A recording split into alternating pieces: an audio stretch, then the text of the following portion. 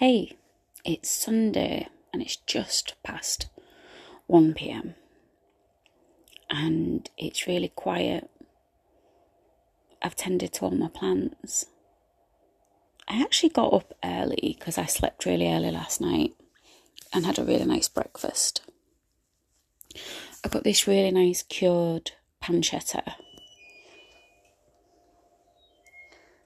and did those with some eggs and some oil from this comfy garlic. I made a cup of tea and got back into bed. So it's been really lovely and quiet. And next week, I've got therapy on the Wednesday. And apart from walking the doggy, I don't need to do anything next week, which is really nice. I'm looking forward to it.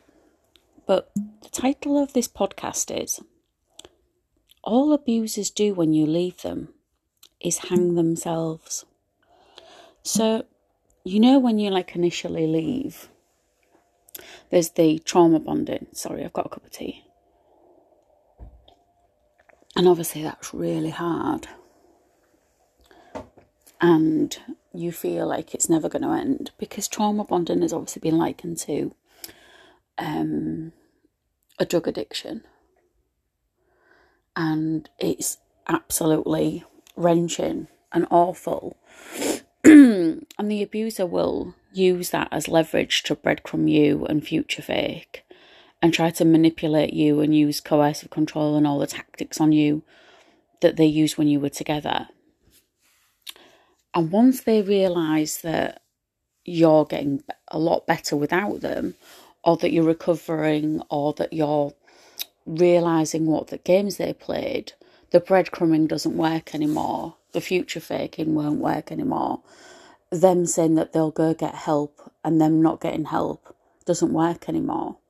You realise that all the things that they said were there just to emotionally blackmail you, to get you back so they could abuse you. And when that stops working, that's when they become absolutely petrified. So the things, like I've said previously, the things that would have worked when you were together, that no longer work anymore, scare the fucking life out of the abuser. Because what have they got? And when you go seek professional help, so you see a solicitor and have a barrister and have you've got legal advice at the drop of an email or a phone call, and it's free. So I can phone my solicitor anytime I want, and I can have information sent to my barrister anytime that I want. I have free legal aid. I got granted about 25 grand this time round. So all in all, I've had about 75 grand's worth of legal help. So I can ask any question that I want and get an immediate answer. I can speak to DAP and now Together Women. Together Women are a very good resource because I can talk to those people, those ladies, and they're fighting my corner. So they can answer any question about the law and access so much stuff for me that any little quibble that I've got, any little question about anything to do with the law, abusers, and like if an abuser hurts you or does something anywhere, be it in real life or online, I can ring them up and they will tell me what I need to do to have that dealt with appropriately. Or anybody can access that kind of service. Together Women are a resource in Hull. I don't know, I think they are nationwide actually, in England, because I'm based in England, and I'm aware that a lot of people listen to me all around the world. So this is a resource predominantly for probation, but they offer therapy, creative classes, and numerous other services for women, just for women fleeing domestic abuse or anything to do with needing therapy, counselling, confidence building, all this kind of services within England. And I went to them when my children passed away and took therapy.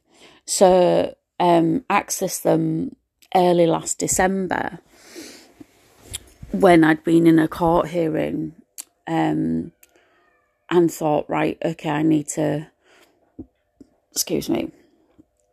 more therapy. So when you've kind of understood and you've left an abusive relationship, you understand that the things that might have been confusing and hurtful whilst you were with the abuser, because they want to make it believe that it was you that was the problem, and your reaction was the problem, everything was you, not them. And when you walk away and you see it, and yeah, it's quite frightening, but also the peace from the abuser gives you absolute clarity that it wasn't you. It was never you, and it never will be you. Because you've never had a relationship like that before. You've never had an interaction like that before. But that's that person's life. And whilst they mask it from the person who hurt me, masks it very, very well from the very small circle they have. That's the reason why they only have a small circle, because they can't fool anyone else. No one else is buying the bullshit, which infuriates them even more. So for me in my life,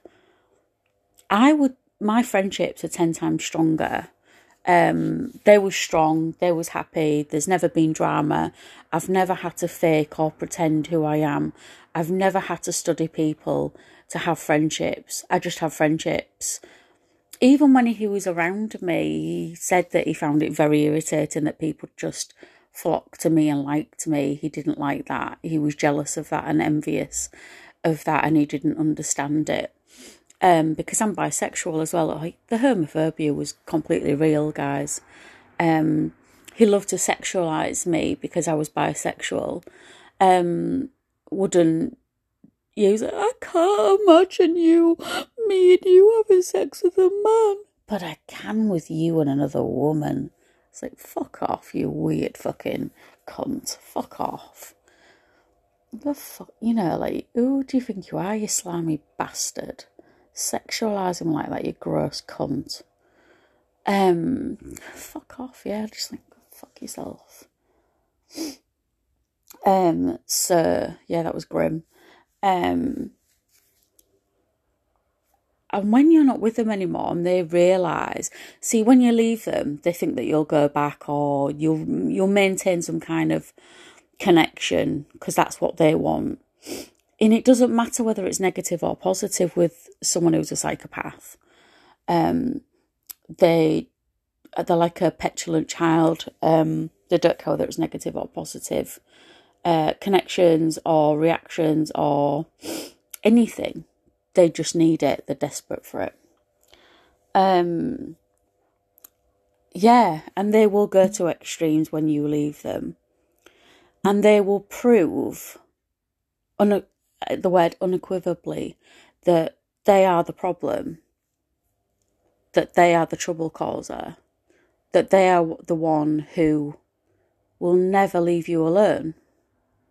They will, everything you have said, they will do, because they can't help themselves. They are very, very mentally unwell. And I could say, or you could say as the victim, anything, right? We could make anything up. But the facts are there to be seen with an abuser. They will prove all for themselves. And if you sit back and let them, and you're consistent in who you are, and you're doing everything you can to stay away, and they're doing, even with the most minimal kind of weird thing that they do, if they've lost all power to connect with you, for whatever reason. And they've kept on doing that.